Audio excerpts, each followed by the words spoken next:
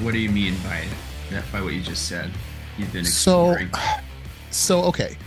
When you, what I do is, I try to help other business owners to do business, to build their business, which is presumably built around their passion.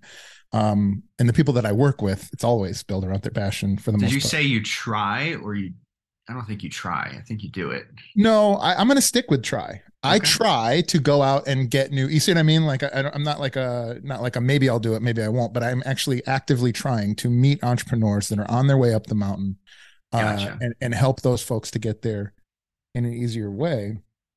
But before we hit record, I was talking about how just in the last couple of months, I've really found my own exploration of ideas that I've held for a long time, or sort of like crumbling under entropy, like they're crumbling towards entropy. In other words, like Hmm. these really big complex ideas that I took a long time to go out and learn are like suddenly disappearing, and things are getting so much simpler. If that makes sense. And so where I would previously sit around and think about like, okay, so how do you write a good email, or how do you write a good ad, or Hmm. how do you get somebody to want to go do CrossFit? Like, right? This is something I'm sure we've both explored. Um, Yeah. you go like, oh, this guy, has this technique to persuade people, and this person has this method where build trust and liking, people know, like, and trust you, and then you jab jab Hmm. jab right hook, and all these kind of concepts that all definitely have merit. Yeah. What I've found is whenever I've written something lately, especially writing, the videos, I think they come out so naturally for anybody, that is making short form video or podcasts or any of that type of stuff. But the emails, you're forced to look at what you wrote. And Hmm. this is from somebody who's never written a book, and I'm not a journaler. And so as I do, anytime I'm sniffing out bullshit in what I'm writing, it causes me to examine that and go slightly deeper, and add meaningful differentiation between what I'm saying and what other people maybe are saying. Hmm. Um and so I just have found personally that a lot of things that you just take so many some ideas at face value, because somebody that's more successful than you, or that's well known, or that has done a lot of great things in their life, said that that's how they did it. And so Hmm. what I've found is so quickly, uh I'm just like continually cutting away more and more things around these ideas, to and leaving like very, very simple concepts, if that makes sense. Yeah. It does. It sounds like, you know, and you and I have very similar backgrounds and histories in business, and from what I know about you, and there's a lot of information out there too, you know, especially now because it's so accessible. You can go out and learn a new framework a day for how to do the same thing. Yeah. But what I find, and I imagine this is what you're coming to the realization of too, is like those are all well and good, but that's their way of approaching a certain idea or concept that's worked for them, and it helps them explain in their own words uh, what exactly they're doing, but it might not be exactly what how you would understand it or how you would explain it. And so, we're in this age where information is everywhere. People are trying to get our attention all the time too. And it's so easy to get our attention because we're constantly distracted by these little things and Mm-hmm. looking for answers and looking for new ways of doing things instead of identifying, well, what's working, what's not working, how can we make this easier and better and simpler, and not just to be able to share it with other people, just to internalize it, utilize the tools, which, I mean, you've been running a successful business for a while. I imagine when you learn something new, when you come across a new idea or concept or framework, it just adds more context to what you're already doing. Have you ever experienced that where you find something new, you learn something, and you're like, oh, I've been doing this all along, or I've always been doing it this way? Yeah, it's funny. Just the TLDR of this will be that I turned to my wife the other day and I told her I reverse engineered Buddhism. Like we uh Yeah. and it's a joke, but like I was sitting around and just more and more, I'm on a hike or I'm driving home from jujitsu with my face all red and puffy and just totally placid, after that. And I'll be like, some maxim about how I want to live or whatever. And I'm like, oh shit, that's like from Siddhartha or something. Like it's just funny how those things kind of Yeah. happen. But to answer your question, I think frankly, going back to this meaningful differentiation thing, the longer I live, I think all learning after a certain point, like there's a certain point where most learning is acquiring new information. You start out in a dark room or like on the map from Zelda where it's just all black and you can only see the areas that Mm. you've been before.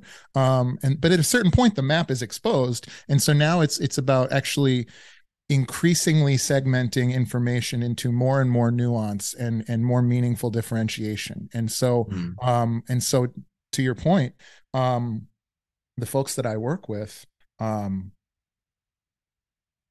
are trying to climb a mountain, but so many of them have never considered what the mountain is or why they want to go up to the top of it. They really just want to know how to get up a mountain. And Hmm. so I find that, to mix the metaphor, I find that so many people want to turn the volume up, through frameworks like you said, things like ads or funnels or podcasts or videos or Yeah. social media or whatever it is, multiple locations, whatever. They want to turn the volume up on a song that isn't clear yet, on a song that they haven't quite finished the lyrics. It's not clear. The beat's not Mm. quite right.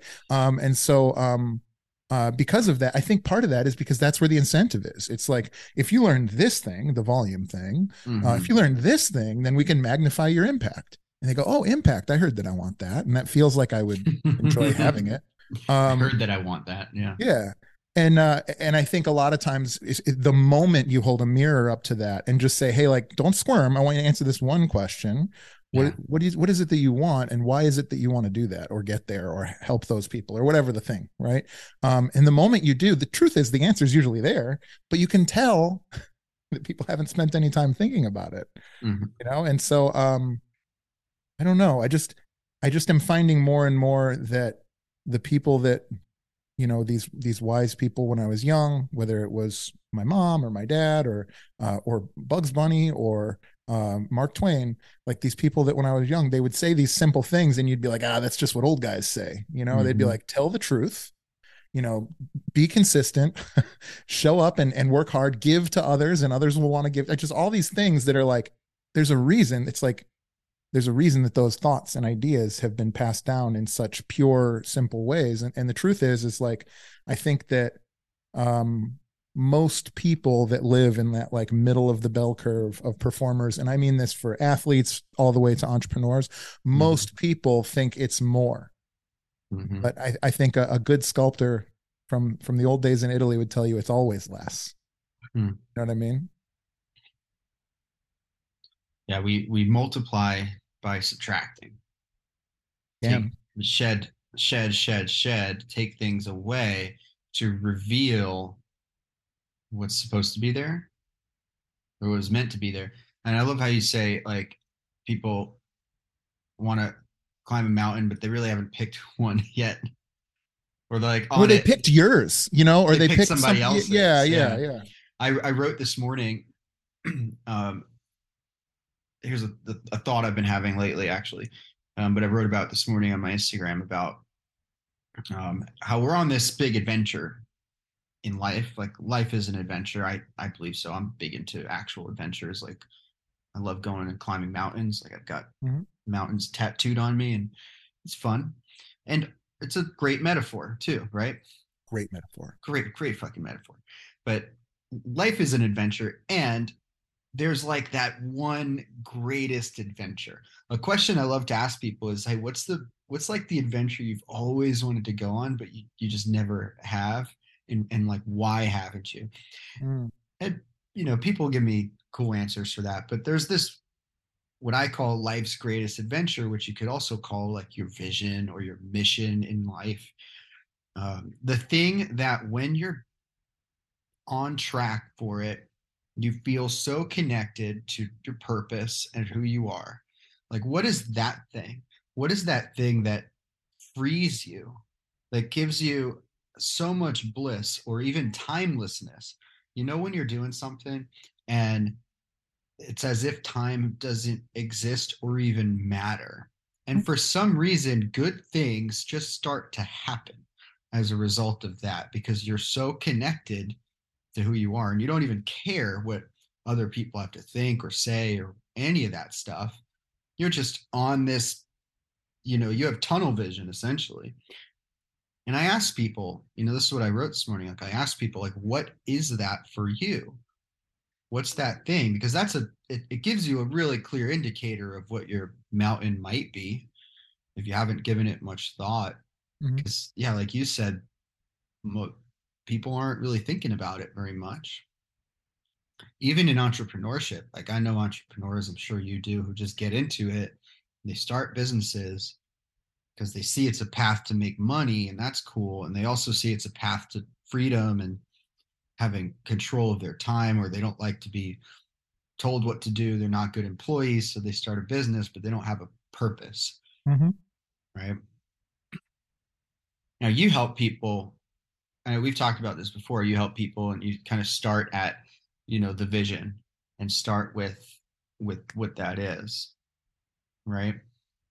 Yeah, just to react to what you were saying though Yeah. first, I think I actually envy those people that get into business for money because with the knowledge that both either of us, with the knowledge that you have or the knowledge that I have, there's no question that I could own a chain of very successful dry cleaning businesses, Totally. or whatever it is. Like I've been a member of masterminds where everybody is tearing their guts out trying to make a difference in the world for positivity and change, and they're poor and they can't figure it out, and they're Yeah. so in love with doing the profession that they can't even pay attention to learn how to be a business, right? Those are the people that I have chosen to work with, to help, right? But I've been in masterminds too Mm-hmm. where like the path is to make a lot of money, and by the way, I think it's maybe incorrect to assign some negativity to that. Like there's a simplicity to that. Yeah. And those are the same people that are like donating to charities and they're very active in local community or church or whatever it is. And their thing is different than my thing. But man, my thing's tough. And it's just I think I don't think I had a choice, man. I can't do your thing. I can't do it your way. Yeah. And in fact, increasingly, what I was talking about earlier about putting things down is me choosing to not continue to do versions of other people's thing, right? Yeah. And there is some nuance to that, but I don't have a choice, man. I have to. So you asked me what my adventure is. My adventure is Mm. exactly the life that I'm living because I always am doing exactly what I want. And I want to unpack that a little bit. Yeah. Like Please do. I'm not That's useful. eating. Yeah, I'm not eating candy all day and fucking traveling to Brazil to kayak when I have a wife and daughter at home. I am taking the path that I chose to do the things that I believe in strongly and passionately, whether that's with Mm-hmm. my family or with jujitsu and CrossFit, or whether that's with my podcast or my business. Those are all things that I chose. And anytime that I'm not doing something more fun, it's only because I've made a contract with myself to not do that until I get that thing that I want more. Mm-hmm. And so when I'm not at any given moment of the day, I am making a positive choice to pursue my adventure of my dreams. It's just how I'm getting there isn't immediate. I'm not boarding a plane to Brazil. I'm Mm-hmm. doing the thing that'll allow me to board a private plane to Brazil when the time is right. You know what I mean? Mm-hmm. It's like, and that's a silly metaphor, but yeah. So It is absolutely, silly and it works. What yeah. what I'm hearing from what you're saying is, and I love what you said about like you already have everything you want. You're living the life you want. And it's something I say too is like if you didn't want this exact lifestyle, you would change it. Yes. You'd do something different. Like I I don't want to wake up at 5 o'clock in the morning. I like to wake up at 7:30. Yeah. If I wanted to get up earlier, I would get up earlier. So why do I set an alarm for 5 o'clock in the morning? Jocko. Like, why would I do that? Right, because it's someone else's Yeah. impression or projection onto me of what I think I should be doing, and then whatever. But the life that I have is exactly what the one that I want, and I can. And this is where I find some, people get lost sometimes, is they say they want something, but then their actions or behaviors don't necessarily reflect that. And so you can ask, yourself, if that's you listening to this, do you really want that thing? Do you really want that success, or whatever that is to you? If it's a dollar amount, if it's an hour's amount of work, or if it's anything, do you really want it? And if you do, then, well, why aren't you going after it? Why aren't you living that way? And I learned this a number of years ago, like the biggest difference between where you are today and where you know, can be, or where you want to be, is not a matter of like repetition or doing anything specific. It's changing your behavior and becoming the person who can have that thing. And that changes things. I mean, that changes the attitude around this thing we call entrepreneurship. Like, you can be in business for the impact, or you can be in business for the money. You can do it for both. It doesn't really matter, like, as long as you're sort of getting what you need out of it. Now, if you're suffering, then that, and I hope you recognize that's a choice too.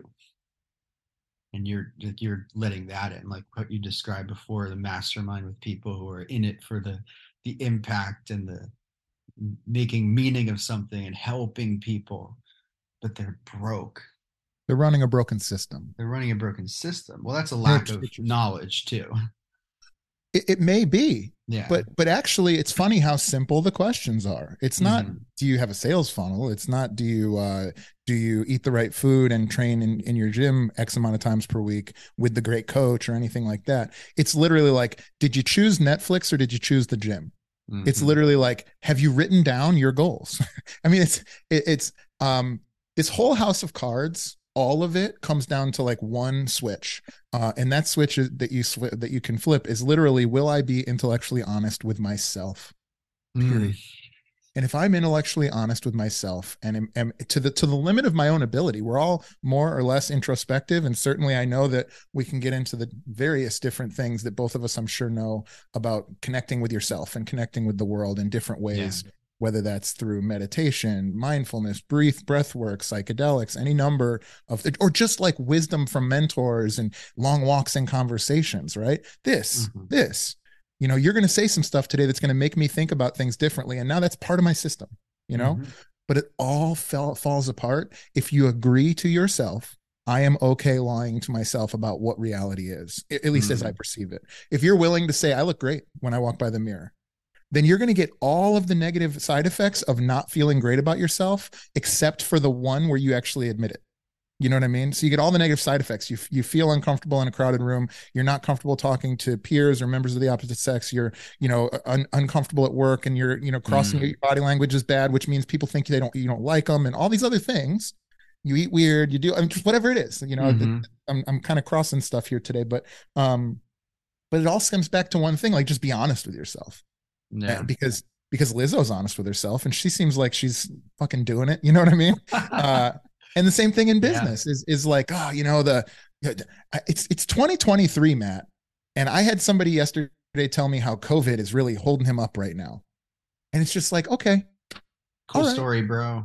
Well, and not even that, the value judgments aside, it's just Yeah. like, all right, so you've erected a brick wall in front of your face that you can't see past. What would Mm-hmm. I do to that? What can I possibly do for you?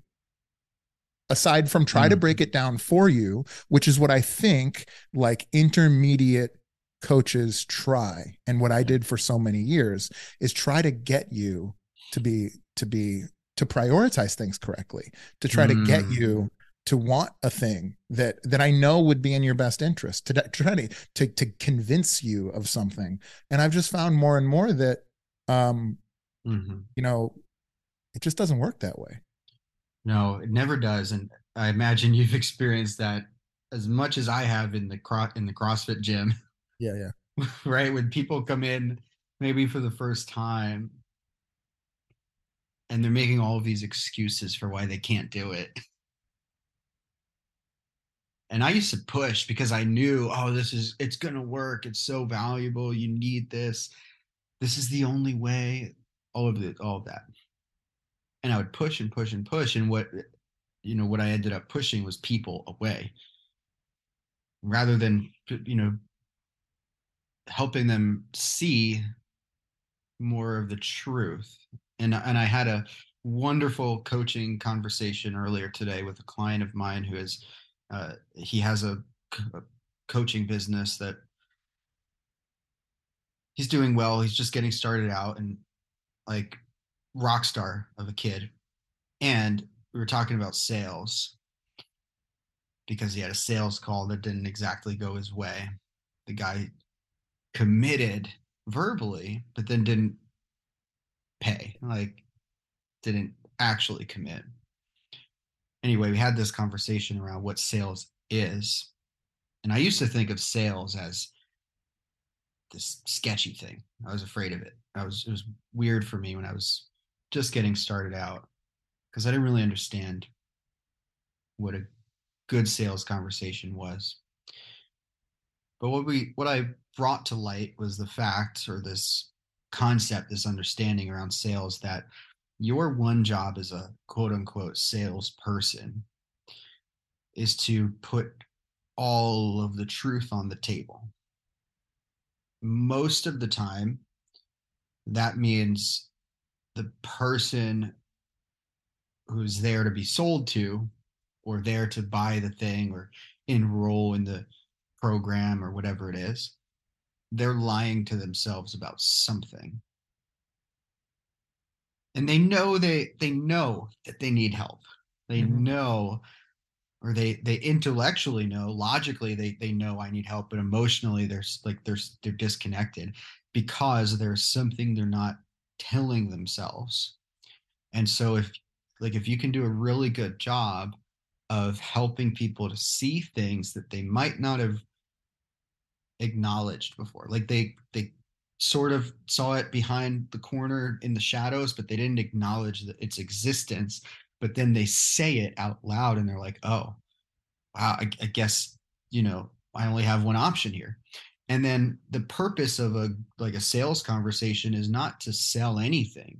Like if I get on sales calls and I have no attachment to whether or not the person enrolls in my coaching and my programs or buys the thing, that's up to them. What my job is to help them make a decision, probably for the first time in a long time, like make an actual decision or a real commitment, which does take money, or sometimes it's just a no. Like, don't tell me, yeah, I'm going to go think about it and then not think about it, not actually take action, because that's just perpetuating the uselessness of your situation. It's better to say no than make up some excuse. You know what I mean? I do know what you mean. Yeah. I would also add that it's important to remember if we're talking about sales, but we're also talking about like when Yeah. people put themselves out there, whether it's a first date, whether it's a sales meeting, whether it's a getting to know you call or a roll in the gym with a new guy, right? Yeah. You're hoping that it is what you hope it is. You see what I mean? Nobody comes to a sales meeting hoping it's not what they hope it is, hoping it doesn't solve their problem. Nobody goes to a sales meeting without a problem, and nobody goes to a sales meeting to not solve that problem. And Right. so, particularly in brick and mortar, it's like somebody set aside time on their calendar. They got in their car, they held that appointment, they got in their car, and they drove across town to sit in your grimy ass gym or whatever it is. If you think this is a sale, you're crazy. They want so badly for you to say the right amount of things that get them comfortable to step out of where they're at and into something new that hopefully takes them down the path towards the person that they want to be or whatever the transformation is that you're giving them. But just remember, like, nobody goes to any of these things not desperately hoping, even if Yeah. they can't acknowledge that. A lot of times, especially like you get to these like 40-year-old guys. We've seen it all. We're, I'm here, but I've seen these conversations before. That guy still, he wouldn't fucking be there. He Yeah. wants you to be special. He wants you to be different than all the scam artists or whoever he in Hmm. his mind. Obviously we can't. What just happened? Are you still there? I'm here. All of a sudden my computer went haywire. I'm sorry. It's I'm practicing stillness. Is it working? That's what it was. Yeah, you're like you disappeared.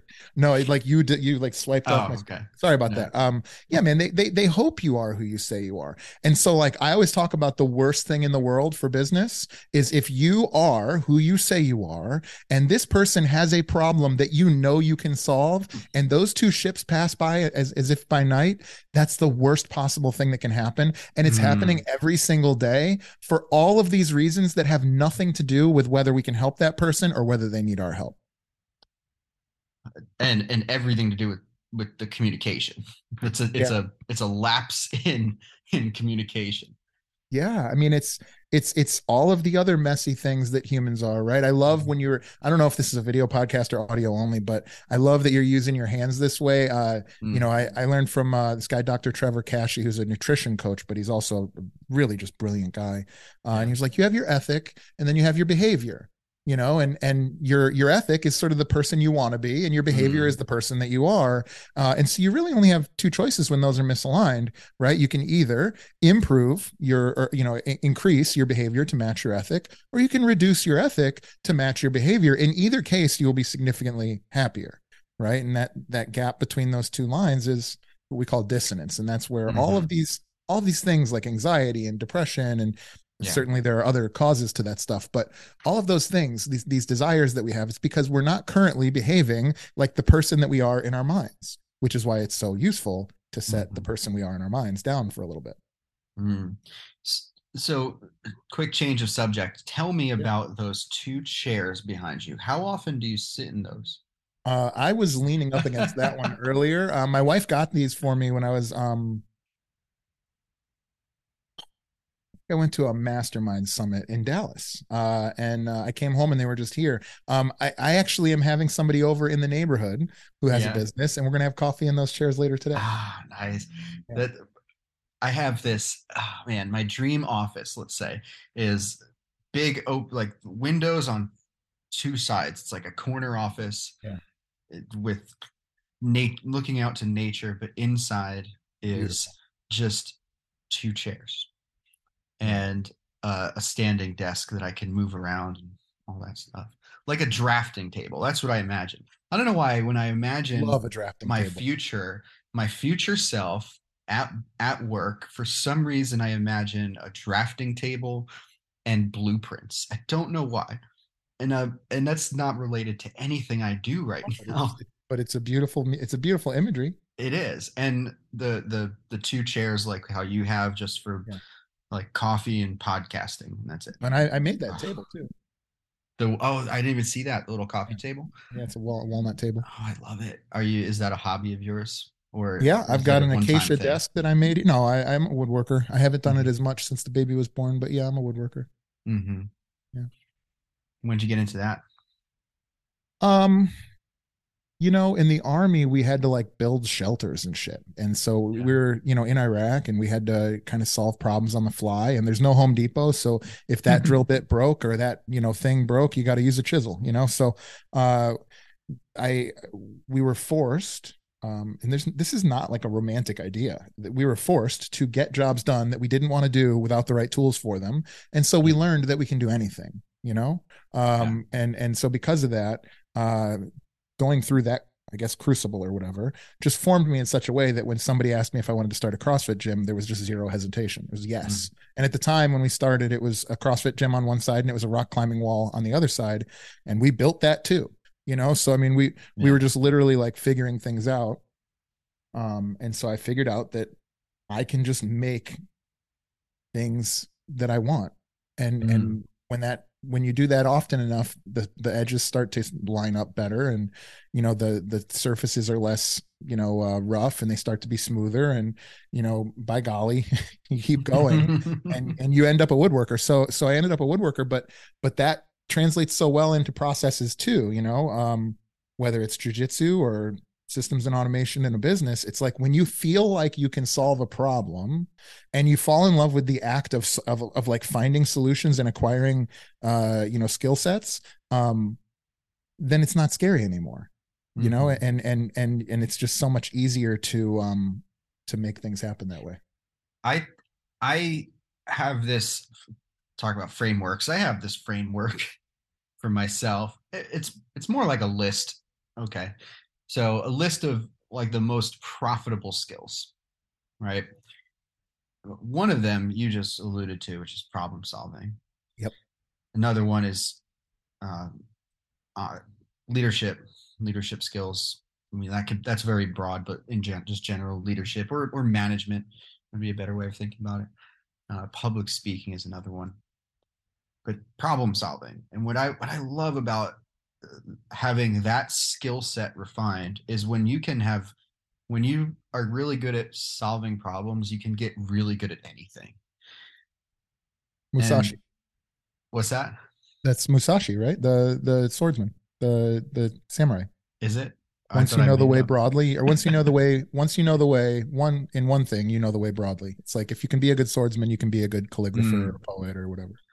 yeah, yeah. It sort of has carryover, and I imagine it eliminates the fear, like you said. There's nothing scary about getting into something because I know, well, I can figure things out. Like I'm good at that.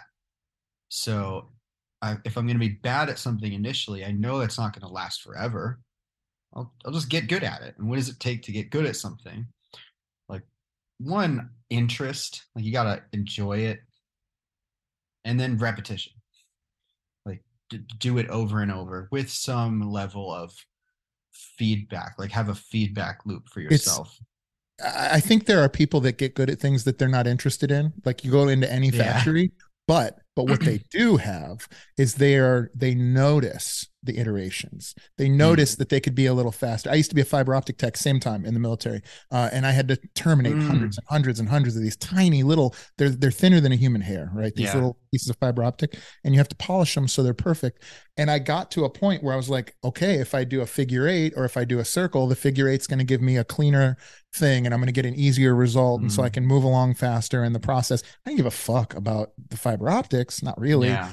But it really was just meaningful differentiation has come out of my mouth now 3 or 4 times. And I think that's because I like it's that because word. Yeah. it's because That that's what term. it really is like, when we used to compete in CrossFit, I had footwork for how a partner would get on and off of a rower and where their hands go and how they hold the stroker and all of those things. How do you get on and off of a GHD efficiently? How do you take the Mm. fewest amount of steps from here to there, or whatever it is?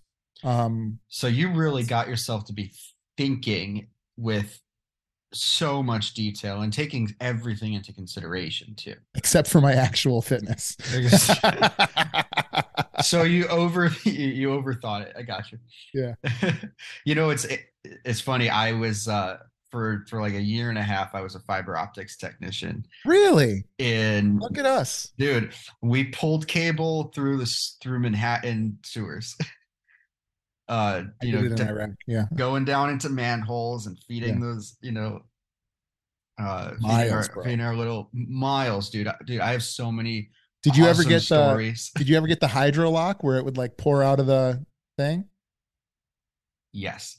You know what I'm talking about? Yeah. What happens is like if there's like a dip in the line, then water pools up in there Yeah. over time, and it like And you you're basically pushing are water. you're pumping this disgusting sewer water into your own face. It's the worst, one of the worst experiences you could Dude, possibly have. I've fallen into those things. We flooded a manhole once on it was like in the Bronx on the highway, and they had to shut down the highway, and then we had to pump these things out because we were trying to get this 864 cable, so this really thick ass cable across the river from north side of Manhattan into the Bronx, Wow. and pushing cable through, and it's underwater. It's just like collapsed ducts. It was brutal.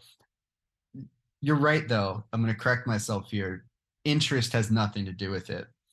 Because although actually I was interested in it. It wasn't fun. but I made it. I got to make it fun. Me too. Yeah. I'm a really like, I love um to see how things work, and I'm very like mechanical. I have this like mental map in my mind. It's burned into my mind now of the fiber optics system that runs through Manhattan. Interesting.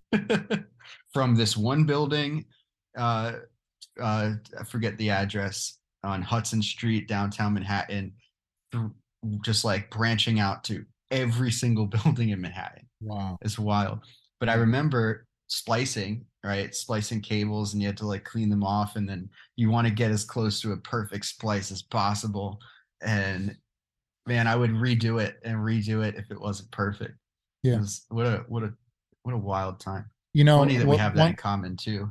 it's funny that we do. One Yeah. last common thing is this spear and clover, which is my personal symbol. Mm, I had it on my body. I had my friend who's an artist draw it. I had it tattooed on me. This was years before it was ever a business or anything like that.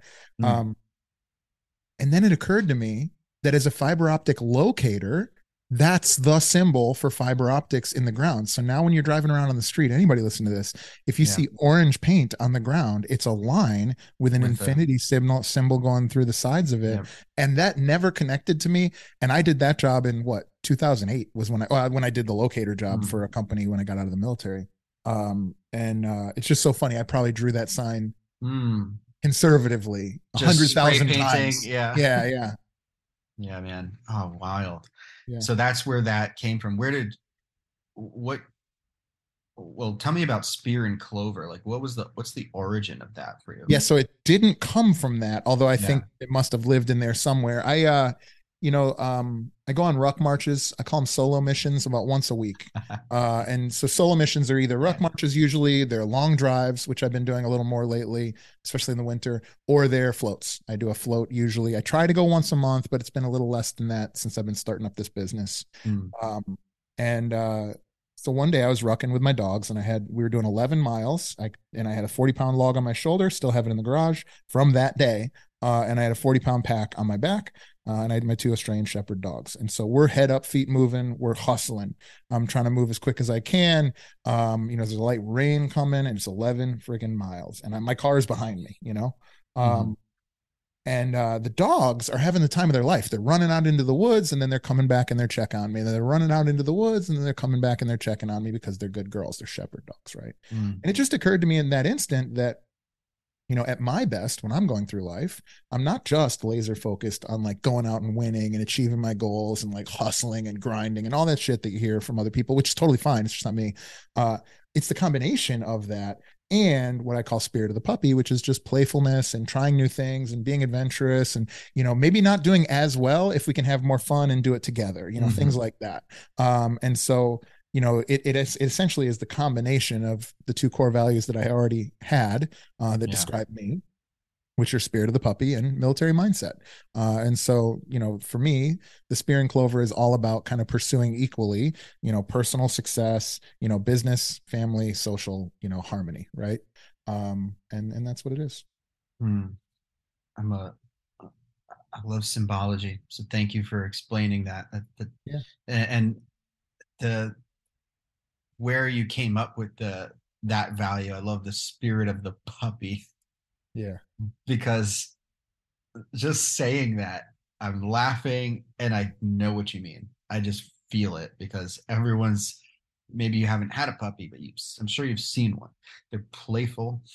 They're there's a sense of carelessness, or I don't know if carelessness is the word. They're carefree and also very loving and very attentive and very caring.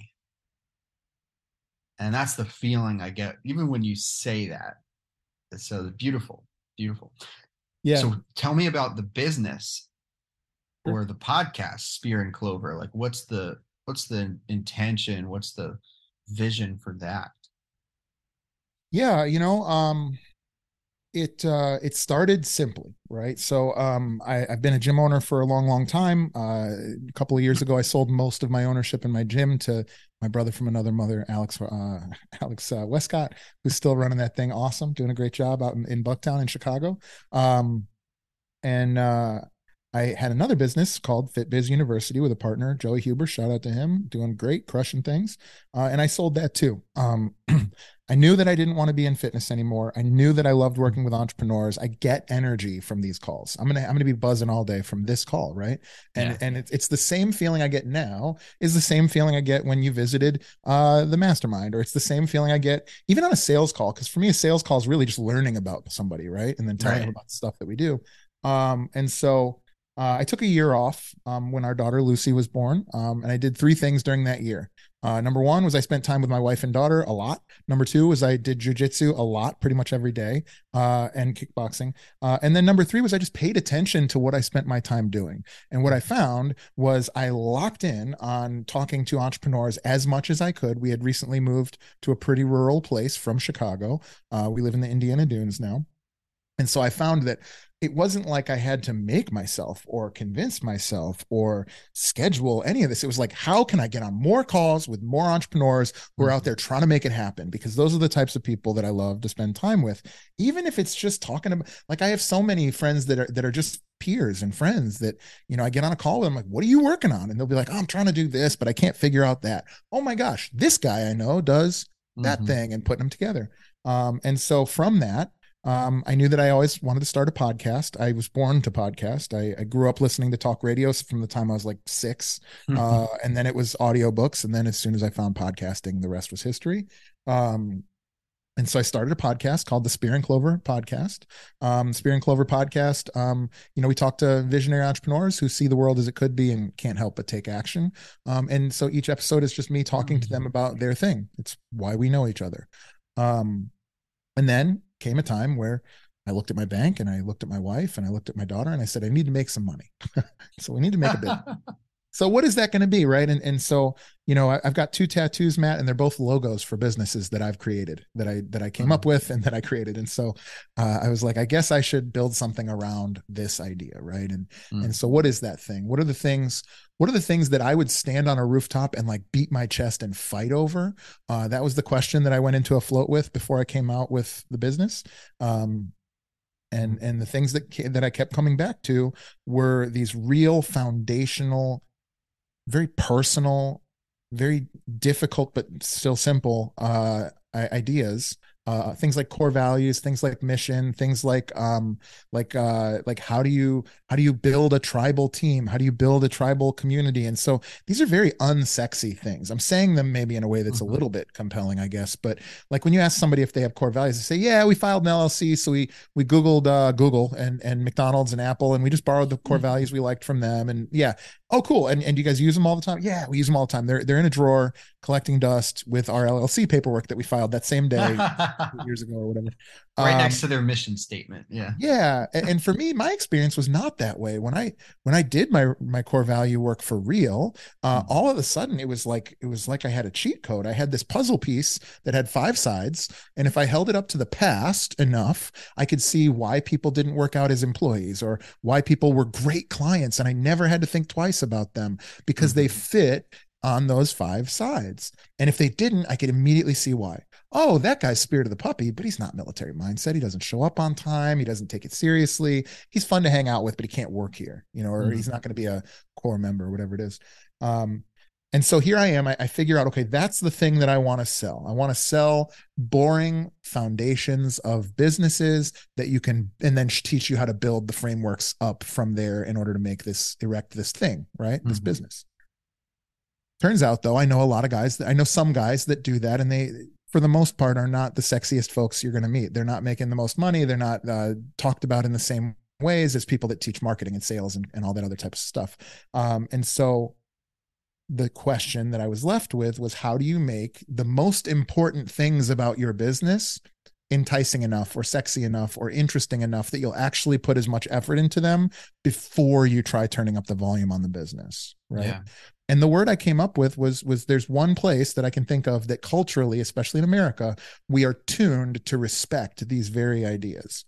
And that is in sports teams that win championships year over year over year.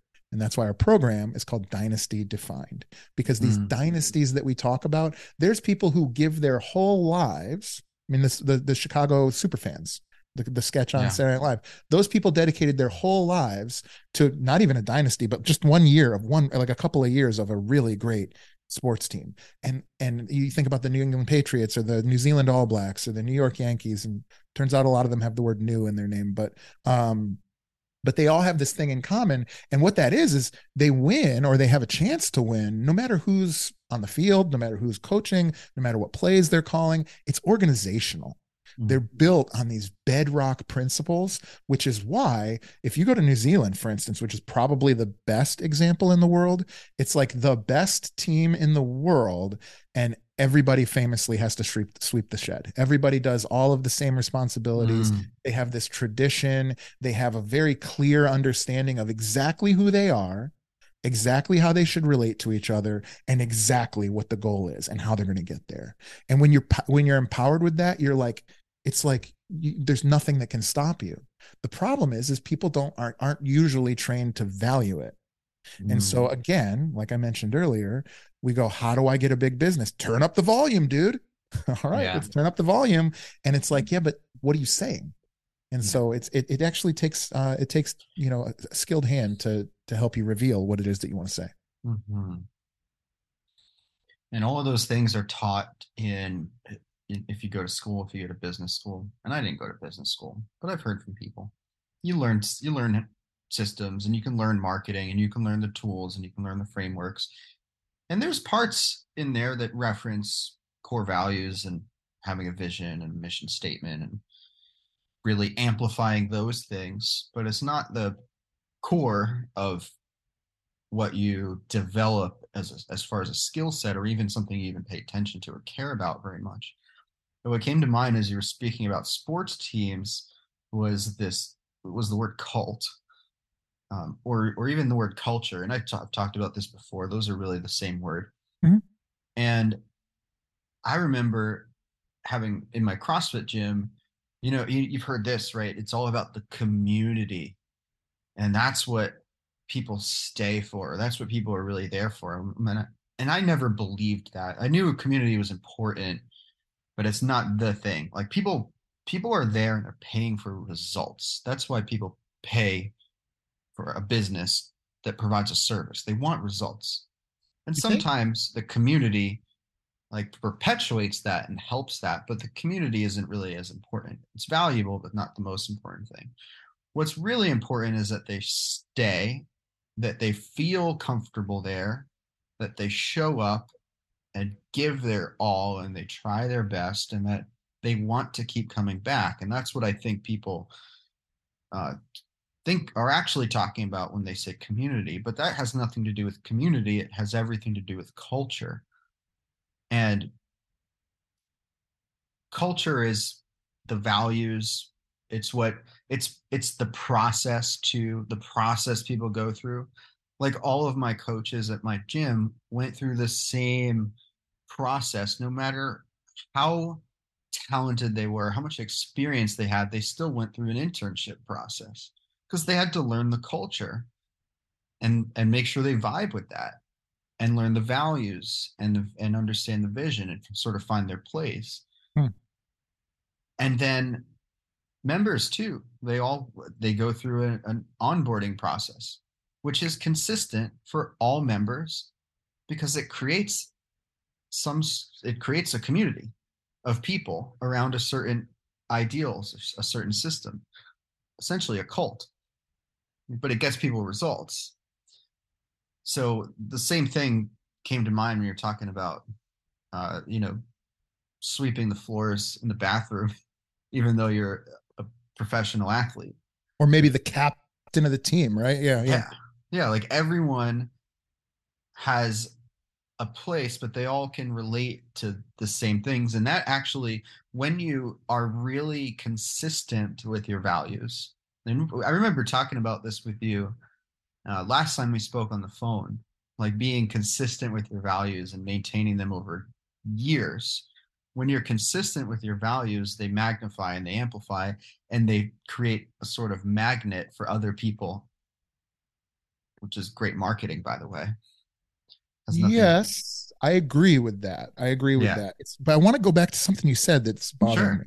Bothering you. Sure. Not bothering me. It's yeah, bothering me. Sure. Yeah, let's hear it. I'm Yeah. So you're curious. talking about people ultimately are. We're going to just focus this on the gym. Yeah. That people ultimately are just there to get the result. I don't think I agree with that because I had a pretty successful gym for about Yeah. 7 years where people weren't getting the result, unless some of them were, obviously. Right. Guy like you comes in and they're like, I know what this is. I know it's what it's going to give me what I want. And so I'm here. But I'm Yeah. talking about like the broader audience, right? The moms, Yeah. the accountants, the everybody, right? I think the reason that they come to I think the reason they pursue a gym is to get a physical and an emotional benefit, right? So Hmm. we could just call that abs as a corollary if you'd like, but whatever. Let's just call it abs. Sure. But the reason they want abs is so they can feel good about themselves and fit into a group. Right. So often, I think it gets hot wired where they come in, they get accepted to the group, and then they realize they didn't need the abs in the first place. Yeah. And so I could introduce you to 30 people who are Hmm. not what you would call like body compositionally optimal. Right. Not that anybody would call anybody that, but I like that one. yeah. But I guess my point is like Yeah. it's important as business owners that we don't miscategorize what our clients want. Hmm. So sometimes, for instance, you look at things like, and I, no judgment here. I built the successful iteration of my business was built off a 6 week challenge, and the 6 week challenge is like Hmm. this very big shiny lure that you throw into the water, hoping to get a fish into the boat so that you can give it whatever. This is a bad metaphor, but I understand. I got yeah. you. And the funny You thing, lost the audience though. They tuned the you. audience has been gone. The audience didn't make it past the opening. Uh, the but but you give them that thing in the short term, and then over time you give them Yeah. this longer thing. I don't know. I a little bit lost my train of thought there, but I think you get Yeah. it. Well, so the question that I would have for you is, well, what is a result? And I say like people wouldn't be paying and continuing to pay if they weren't getting something they wanted. And a result doesn't necessarily have to be abs or a number on the scale. Like that's important, I think, because like my mission when I had my gym was I want to make this place I live a healthier place to live. Like I want to make my community stronger, happier, healthier, and overall better to more fun to be around too. And so that's part of what here for. But I recognize like maybe that's not exactly what people want, or it's not the most important thing. Like they're cool with coming and maybe losing weight, doing it slowly, or staying around the same, but they're showing up, they get the support, they feel welcome. But that's a result of enough of a result. Like here's an example. Somebody, you know, I've had people like find the love of their life in the gym and get married. Me too. Love that. My favorite thing about owning a gym. Like my first gym back in 2014, one of my coaches ended up dating one of the members after the gym closed down. And then they got married years later. Like that's amazing to me. Other people like had kids and like formed business relationships. So that they're in Hey, it for something. Those are all results. yeah. But Yeah, can I explain why I would even take issue with this? Because all of this is sure. good. All this is universally positive. It's Yeah, positive if people for come sure. in. If you come in to hang out with beautiful, scantily clad members of both sides of the genders, great. Yeah. If you come in to get abs, great. If you come in to work hard and just STFU and put your head, I don't do the headphones, but all that Yeah. is good. But the problem becomes as entrepreneurs, um, if we misunderstand what the real reason somebody shows up Hmm. is, then we take actions that do not impact getting more people to show up. Okay. And so if I think that everybody comes to the if my perspective, and maybe this is you, maybe this is somebody listening to Mm-hmm. this, but if my perspective is I want to make the world a fitter place and cure diabetes, and I'm going to show you how to improve your blood markers, get better body composition, have better mental health, and all of these just Mm-hmm. stratospheric virtues, right? If I focus on maximizing my ability to deliver that, where do I end up? Almost nowhere, Mm-hmm. unless you're Exos or Brian McKenzie. And I think Yeah. he would say, even not to evoke anybody's name on a podcast and talk about him, but I think he would say that he could have made a bigger impact if he had focused on a thing that was maybe more commercially palatable. And so Mm. I guess my point would be, if people are coming for if people are saying one thing but meaning another, you got to understand what they mean, Yeah. because then you can make that happen. Like, to give you an example, when we figured it out, I had more than 50 social events in 2019 before I remember 2020. you saying that. Yeah, we did events constantly. We're tie-dyeing Mm. white t-shirts with our logo on them. We're going to the CrossFit games in an RV. We're flying to Hawaii. We're going all over, doing all these cool things. We're doing charity work. We're, having fundraisers. We're doing all that stuff because I realized that nobody wanted to leave because of their friends and because of Mm-hmm. this thing they were associated with. And because so many people, especially in the city, are individuals who moved there after college to take some starting job or whatever, to strike out on the world, Mm-hmm. and their identity is so heavily tied into their community. And Yeah. so while I agree, Mm-hmm. the goal should be making the place a fitter place, the way we get there might be different. Because as entrepreneurs, what we spend our time doing, and this is the folly of so many entrepreneurs, what we spend our time doing is delivering things. And so Mm-hmm. what does that condition you to do? It conditions you to come walk around thinking up features you can deliver. But people don't give a shit about features you can deliver. Mm-hmm. People want benefits. People want the thing that they actually are walking around looking for. I'm Yeah. bleeding. I need something to stop the bleeding. All right, great. Well, how do we address that? And Mm-hmm. it's a slight turn, but I think it's a meaningful turn.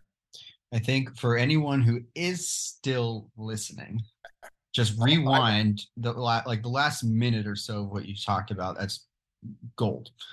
That and it's exactly why I didn't do so well in the first couple of years in business, and why things started to turn around when I recognized, like, oh, you want abs, cool, but it's because you want to feel a certain way.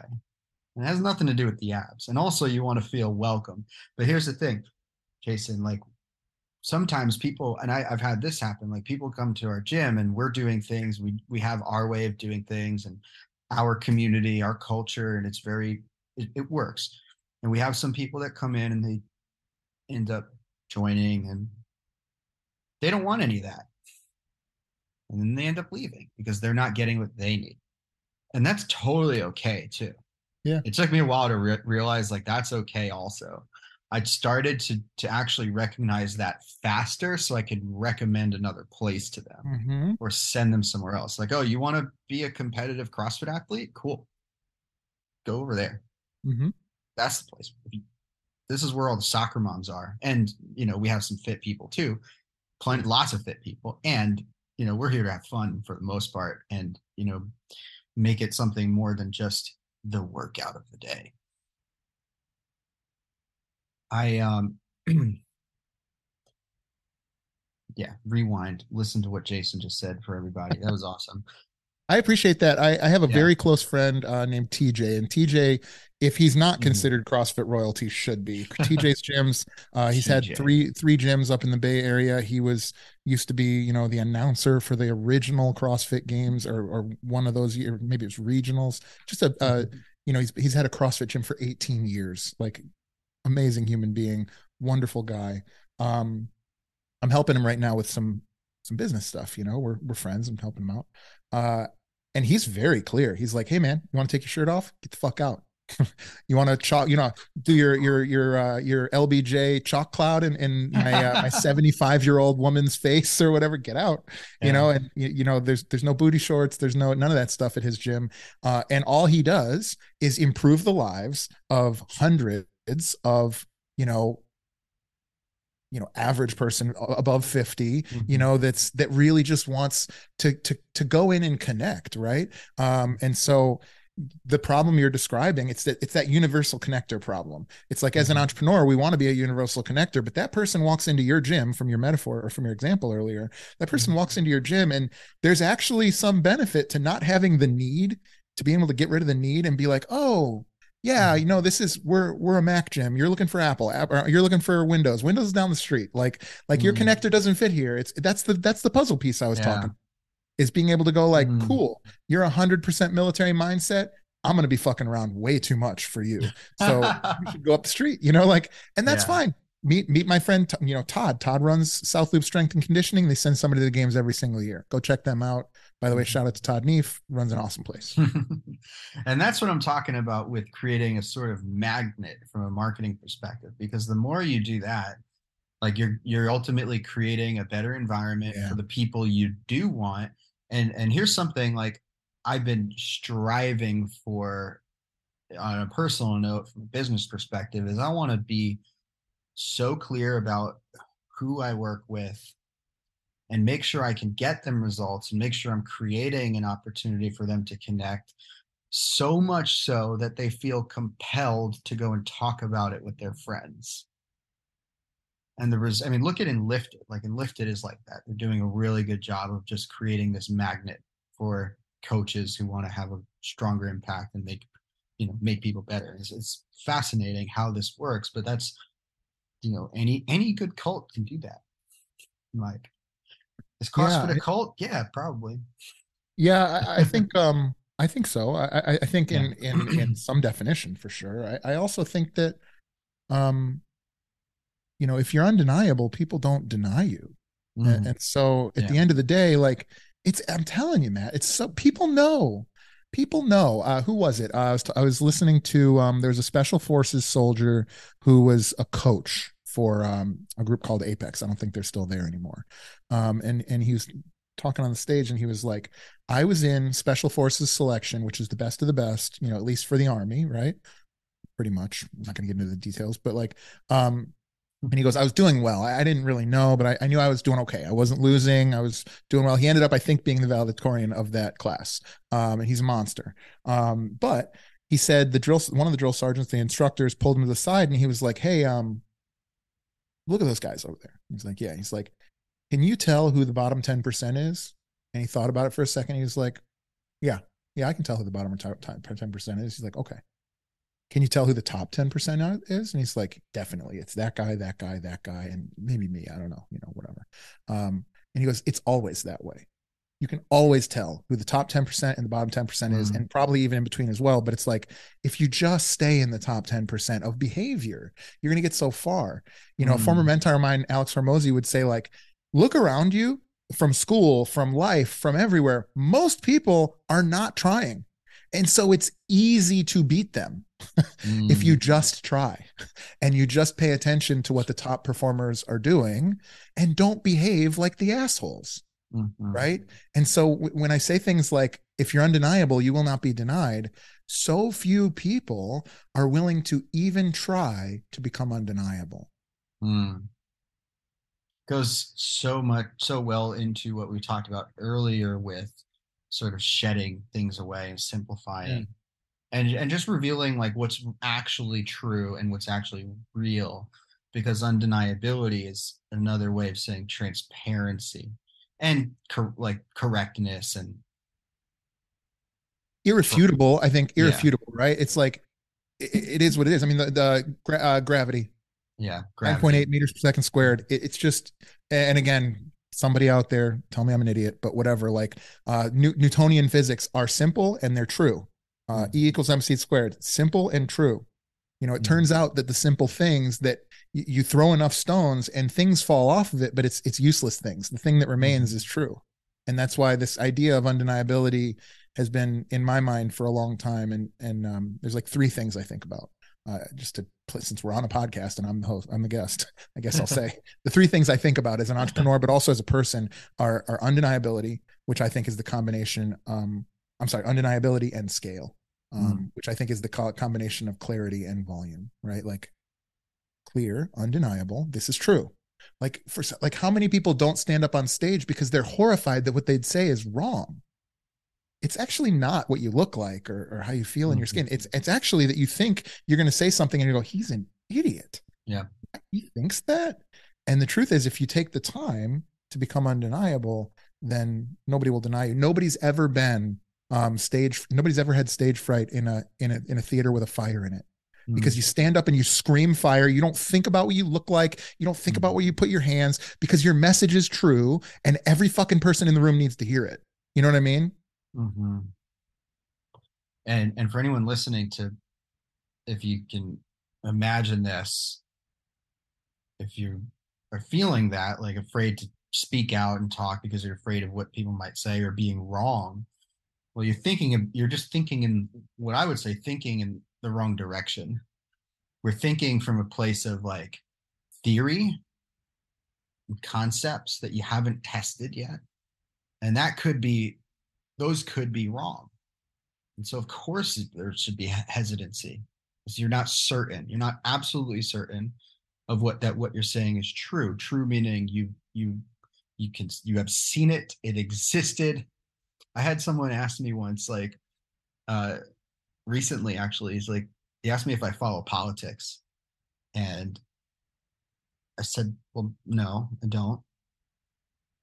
And that struck him as weird because I'm, very how do we say it, certain about things. I like things a certain way. He assumed that I had a certain belief and followed politics, whatever it might be. And I told him, like, well, I only believe what I can see. I only believe what I know to be absolutely true. And the problem with politics is they're talking about things that I have no idea about most of the time. And it's none of my business either, most of the time. And so for that reason, I just opt out. I mean, I accept, like, okay, they're doing their thing, that this stuff exists. It might have some impact on me in some way. But until I have undeniable evidence of like my knowing and understanding of a certain thing, I'm not going to talk about it, which is challenging. And so thinking in the wrong direction, right? We're thinking in the future in something that's theoretical versus thinking in the past or speaking from experience. And if you only speak from experience, then you're always going to tell the truth. As long as it's something that actually happened and not just, we can think from experience that we make up. But Yeah, we're walking it's a around with all sorts simple of shift. flaws. Yeah. Yeah, Yeah, simple but it's shift. a simple shift. Even if it's like, yeah, you could speak on your flaws. That's still telling the truth, and it still makes you undeniable, which is way more attractive because it has integrity. Mm-hmm. There's like some substance to it. And so anyone listening, like who wants that, wants more of that, which brings on more confidence, right? Clarity and certainty as well. Start thinking and speaking from experience. And I find, and this was me for a long time, I imagine you might have thought this as well, or maybe, seen some people who have the same like uh, fear, which is fear that you don't have enough experience, like you're not good enough. And so you won't step out into the ring. And then you start speaking about things that maybe you don't know with certainty. To react to that a little bit. I'm trying to I be think profound. It doesn't matter. no, that's okay. You know what's funny about I being love being profound? You profound. It's fun. you can't try to be it. No, it just has to happen. And when I stop, I'm like, wait a Yeah, minute. Nope, keep yeah, going. yeah, yeah. I It'll hear come you. You back got to to me. let it go. We're just humans, dude. What? But to go back to your idea though, Yeah. I think to set the table a little bit, I think that there's three Yeah. levels of identity. I Mm. think that when you're young, your identity is attributed to you. So people tell you what you are. They're like, oh, you're handsome, you're smart, you're athletic, you're dumb, you're what this, you're fat, you're thin, whatever. And so that becomes who you are. Hmm. It's sort of it's other observers observing your traits and telling you what they are, right? That's like level one. And then like level two is like now this is where you get the thing where it's like you're the combination of the five people you spend the time your most time with. Okay, now you have these archetypes of people that you choose to spend time with. These become your sort of Vitruvian Mm. models, right? These are your role models, essentially. So that could be your friends. In some cases, I believe you can make that a podcaster or an author or somebody that, Jocko Willink would be a good example of somebody that people are probably modeling to behave like. Mm-hmm. And that's level two. And then level three, I believe, is where you only look internally at what actually you are, and that becomes Mm-hmm. infinite and fractal and nuanced and all these other things. Um, but the reason I say that is because let's say you don't have the confidence to step out there and the things we were just discussing before we change topics a little bit. Mm-hmm. If you don't, all you have to do is do. Right. So yeah, you've never figured out what you Mm-hmm. are. So how, like, anxiety is thinking about what might happen and what might go wrong and what might go Right. right and all these other, things out into the future. It's basically thinking about what you don't know. And so what I would say is if the fastest way for you to have confidence, for you to have certainty, for you to feel undeniable enough to pursue whatever ends that you want to pursue is to just do and pay the fuck attention to what Mm-hmm. happens, because you'll see. Listen, man, CrossFit was just the result of that. We should Mm-hmm. do all these different things and write it down and then put them together and like write that down and put them together in a different thing, and ooh, that worked better. And like all that's all this is. It's fiber optics, it's Mm-hmm. podcasting, like the fact that you've remembered to hit record this time, and like whatever, there's some time in the past where you didn't. And so that gets the way to get Yeah. rid of all those things, that anxiety, that uncertainty, that insecurity, is to just do and pay attention. And then next time that situation arises, behave differently with the new hypothesis. Right. Mm. Same mentor, Alex, talks Yeah. about learning is just same situation, different behavior. That's it. Mm. It's not what you know, it's how you behave. When this comes up, I do that. Well, that makes me poor. When this comes up, I now do that. Well, that doesn't. Like that's learning. Mm. What does your hat say? Go fast, don't die. Don't go fast, don't die. No, go fast, don't die. Yeah, go fast, don't die. There's two companies that I love their branding, and I like buy stuff from them even though I don't buy their products. And it's Go Fast Don't Die, which is a motorcycle brand, and I don't own a motorcycle. And I just love the guys out there like You riding. you don't own a motorcycle, even with that handlebar mustache. No, I got a '69 Bronco though that I tool around in. I just Even better. Okay, yeah. Um, All but mechanical. Yeah, I love it. Yeah, yeah. Only I have three manual vehicles, only manual vehicles. But anyway, both that brand, that guy's like riding around like renegade with like a bedroll on his Indian motorcycle or whatever. I don't know. And they do events and they meetups in Moab and all this other wild stuff. I don't care about motorcycles. I love that guy living that way and that truth, and that Mm. there's these hats and shirts. And the other one is Liquid Death, which I think is maybe even more beautiful because it's built on the closest thing you can get to nothing other than air, right? Is water. And like there's this amazing branding and all this other Yeah. stuff. And it's like I don't know if I'm pretty sure I've never purchased anything but some clothes from them. I've never bought any of their water that I'm aware of. I've drank some randomly, but Yeah. but the point is, like, as somebody who helps people understand marketing, like just that is just so beautiful and pure. I just love it, man. I love it so much. What are you working on now that you're really excited about? Okay, so is it possible for me to run to the bathroom real quick? Because I want to keep going. Can you do you edit this or no? I can edit. Yeah. If you don't mind, I'm just gonna run to the bathroom real Sure. quick because Go I've for it. been holding my, yeah. All right, thank you for that. That was fast, actually. I go quick, baby. All right. So you asked me, and cut in wherever you want, but you asked me what I'm working on that I'm excited about. And I guess Mhm. the real answer is everything. I'm excited about everything that I'm working on, Everything. but I'm going to narrow it down for you. I just hit play on what is either going to be a total flop or maybe we'll win an award someday for ideas, because I hit play on what I believe to be an anti-marketing, like anti-funnel ad. And so what that is, how do I explain this?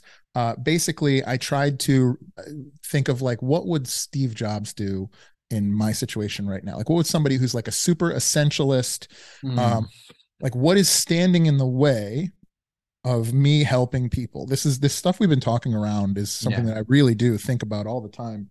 Yeah. And so I was thinking a lot about like, so what stands in the way? Why do these ships pass at night? And it's because something about the mustache or the way I said this thing in a video, or, I introduced myself and I didn't quite get all the way in on the handshake. And now he thinks I'm weak or feeble, like all these silly things that just Yeah. are unnecessary. And so, Details. what do we do? So what did I do? I said, I'm going to strip everything out of it. So there's no video, there's no copy, basically.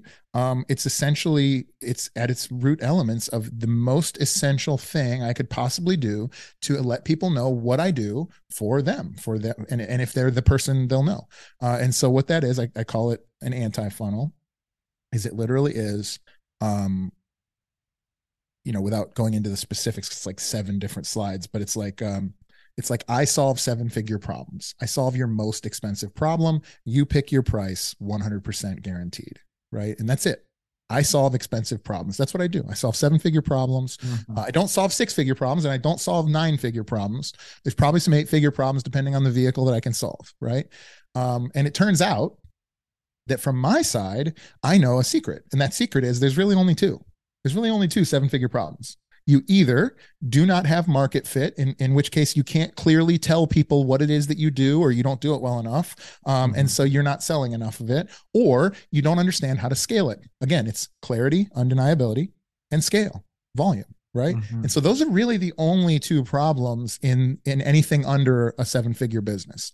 There are all sorts of problems that happen above that, and there are all sorts of problems that happen below that, 6-figure, mid 6-figure mark. But there's Mm-hmm. only really two problems when it comes to getting to $1 million business, which seems to be like the entry point of where visionary entrepreneurs of small businesses want to get. And so instead of, essentially, if we think of what I've been doing, I don't know how interesting this is to anybody, but if you think about what I've been doing, it's basically I made a thing and it was good. And then people did it and didn't do it and learned from it and didn't learn from it at whatever rate. And so I improved it. I built on it. And then I built on that. And then I built on that. And I'm capable of it and I'm fucking here for it. So I'm building and I'm building and I'm building and I'm building. And what I found was I was standing behind this warehouse of information trying to figure out what sign to put on the building, right? Like, here's all this stuff. I mean, we're doing marketing, we're doing sales. I have an AI course, we have a networking course, I have a pro podcasting course, we have a mastermind, we have a podcast, technically two. I've got a free group, we've got all these things, right? And the only way that I can possibly throw a lasso around the whole thing and feel like it was all worthwhile is not to put a sign on it, but to put everything behind me and throw it all away and just stand in front of the building and say, what's your problem? Mm-hmm. And if I can solve it, I'll tell you. And if I can't, I won't. And a lot of times I won't be able to. Mm-hmm. Like 90% of the time, I won't be able to. But for those people that I can, I know I can. Mm-hmm. And so instead of letting whether or not I lit the room right, or whether or not I did the algorithm in certain way, wrote the copy in such a way that the algorithm's going to give me a low CPM. Fuck all of that. I just said, no, it's going to be white. It's going to have typewriter type content. There's no capital letters. And it's just as simple as possible. And there's more to what I'm saying. It's just as simple as possible, just to demonstrate to people, hey, look, if you, I solve valuable problems for costly, I'm sorry, I sell valuable solutions to costly problems is basically the line. It's like, I sell Mm-hmm. valuable solutions to costly problems. I guarantee them. You get to pick your price, and that's it. And then I either agree or I don't agree. And we're testing that. So I'm really excited about it, but I don't know anything about it yet. I don't know if it worked. By the time this comes out, I'll know if it worked or if I just abandoned it. And so you'll be able to ask me then.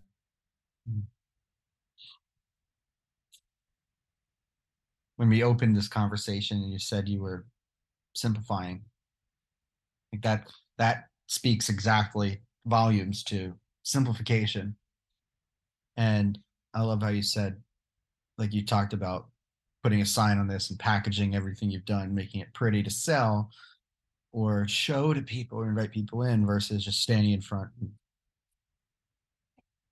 What is the reason why this is all created in the first place, right? To solve pretty high value problems, or they can apply to those things depending on the problem. Yeah, I want to change your Yeah. behavior. I want to Yeah. help you. I want to help you to learn. That's, you asked earlier about my adventure and all this stuff, and I didn't go down Yeah. this path then, but the thing that I love to do is to influence people. I love to learn what makes my life better. And then if it Hmm. can make your life better, it's important to me that I show it to you. And so that's almost every CrossFit gym owner. That's almost Hmm. every anybody that got an Apple Watch and it changed the way that they exercise or whatever. Like, Yeah. when I got no bulls, everybody got no bulls. It's not that they're necessarily better or worse. I like to help you learn. And by the definition we gave earlier, it's just same situation, different behavior. And so if Mm. you've been doing what the system you're running in your business isn't working, it's not producing the desired result, you don't have a buoyant system that's rising in wealth, well, then let's try something different. But so often you just kind of need to be pushed in a way to do that.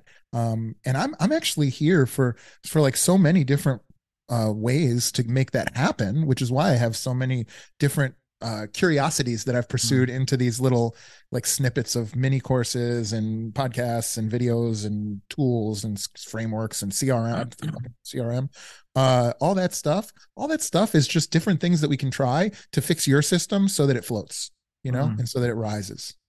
Yeah. Yeah, it really does challenge the normal way of doing things, which is identify a niche, solve one problem, do one thing. I've never really associated well with that because I personally have too many interests. And I found a lot of things that work well and a lot of things that don't. And with that, you get this collection of skill sets and tools that you don't really know what to do with all the time, but you know that they're valuable. And it's just a matter of getting people to sit down with you and have coffee and talk to them and get to know them. It really is a perfect reflection of exactly like what you want to be doing every day. Yeah. It's awesome, man. I appreciate that. I think I don't know about this silly campaign or not, but at the Yeah. end of the day, like it's getting so easy for me. It's the less I'm impersonating somebody that I once met or heard from or watched a video, the less I do that, the more easy everything becomes. Hmm. The best compliment that I've ever had as a podcaster was um what is his first name? Alex Sanfilippo, who owns Podmatch. Great guy, really great guy, and he's honestly like Elon Musk of this like democratic podcast movement of like everybody's got a podcast. He's one of those guys. He's like really, really small business owner in a big business that impacts 50,000 people. It's awesome. Hmm. Um, but he said, I was listening to your podcast today before I came on.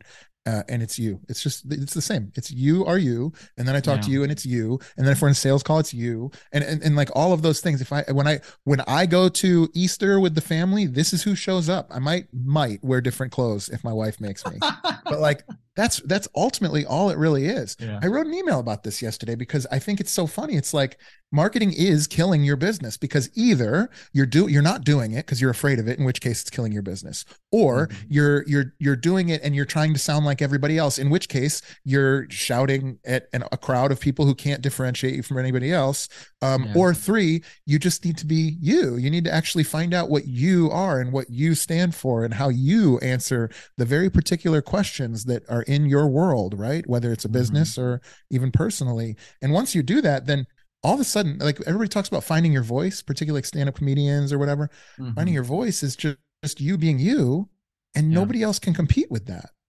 And I Yeah. think so often it's like we look externally, like I was talking about earlier, about, oh, that guy did that and that worked, so I'm going Hmm. to do that. Well, tough shit, man. That there was room for one on that trail, and he already did it. So Yeah. here we go. Appreciate your time, Jason. This Thanks for was having this me. was this was a ton of fun. And one way I like to um, wrap these conversations is sharing appreciation. I recognize Jason throughout this entire conversation, like everything you just said, by the way, about being you and showing up and like this. There's no other version. It's just this. This is it. This is what you get. That certainly came across this entire conversation. Like I felt immediately from the very beginning that I was speaking to someone who has no filter because there is none needed because you're so like confident and cool with you. And sorry, I get distracted. There's a fly in here. Oh, you're good. And man, what like the term that comes to mind is like casual excellence. Hmm. Thanks. That's the term that's coming That's to very mind. kind of you to say. You intimidate me. I appreciate it. Uh, in a way, it's interesting because I'm, Mm. and I mean that in Mm. like not a negative way at all, but people that are capable from when you very first meet them of being silent and still. I think a lot of people, myself included, have some element of like he sees me, you know, you know what I mean? And there's a few people I can think of that are that way. I think That's a Mark England. compliment. I take that as a It is compliment. a compliment. But genuinely like um it's almost like quantum physics where it's like the art of being observed or the act of being observed changes the thing. Like I do feel like when I talk to you, like especially when we first talk to each other, and it's not like I said, it's not a value judgment. It's just more Mm. like there is a stillness about you, and like it's like you're a reactive like sensor. It's like you're just taking it in, you know. I admire that Ah. because I Mm. don't have that ability. You know, I told Mark once, Mark England, that I Mhm. think one of his brilliances, and I think this is where talking about cults, I think this is where cult leaders get is people are only capable, even at our best, people are only capable of saying so many brilliant things in any given period of time. And Mhm. people like Mark just shut the fuck up all the rest of the time. And I don't have that switch. And so it's like you listen to Mark and it's like if Mark talks, it's going to be interesting, it's going to be insightful, or it's going to be like helpful, it's going to be connecting to people, or Mm. or moving things in a good way. I've never heard Mark be like, I mean, probably have, but you never hear Mark be like, I don't know, what do you think about that? Like I don't know, it's just like just not part of his repertoire. And I admire that, and I think you're Ah. you're you're very similar in that way. Mm. Well, thank you. I'm glad I can intimidate you that way. I'm open to being intimidated. I fight grown men That's for like fun.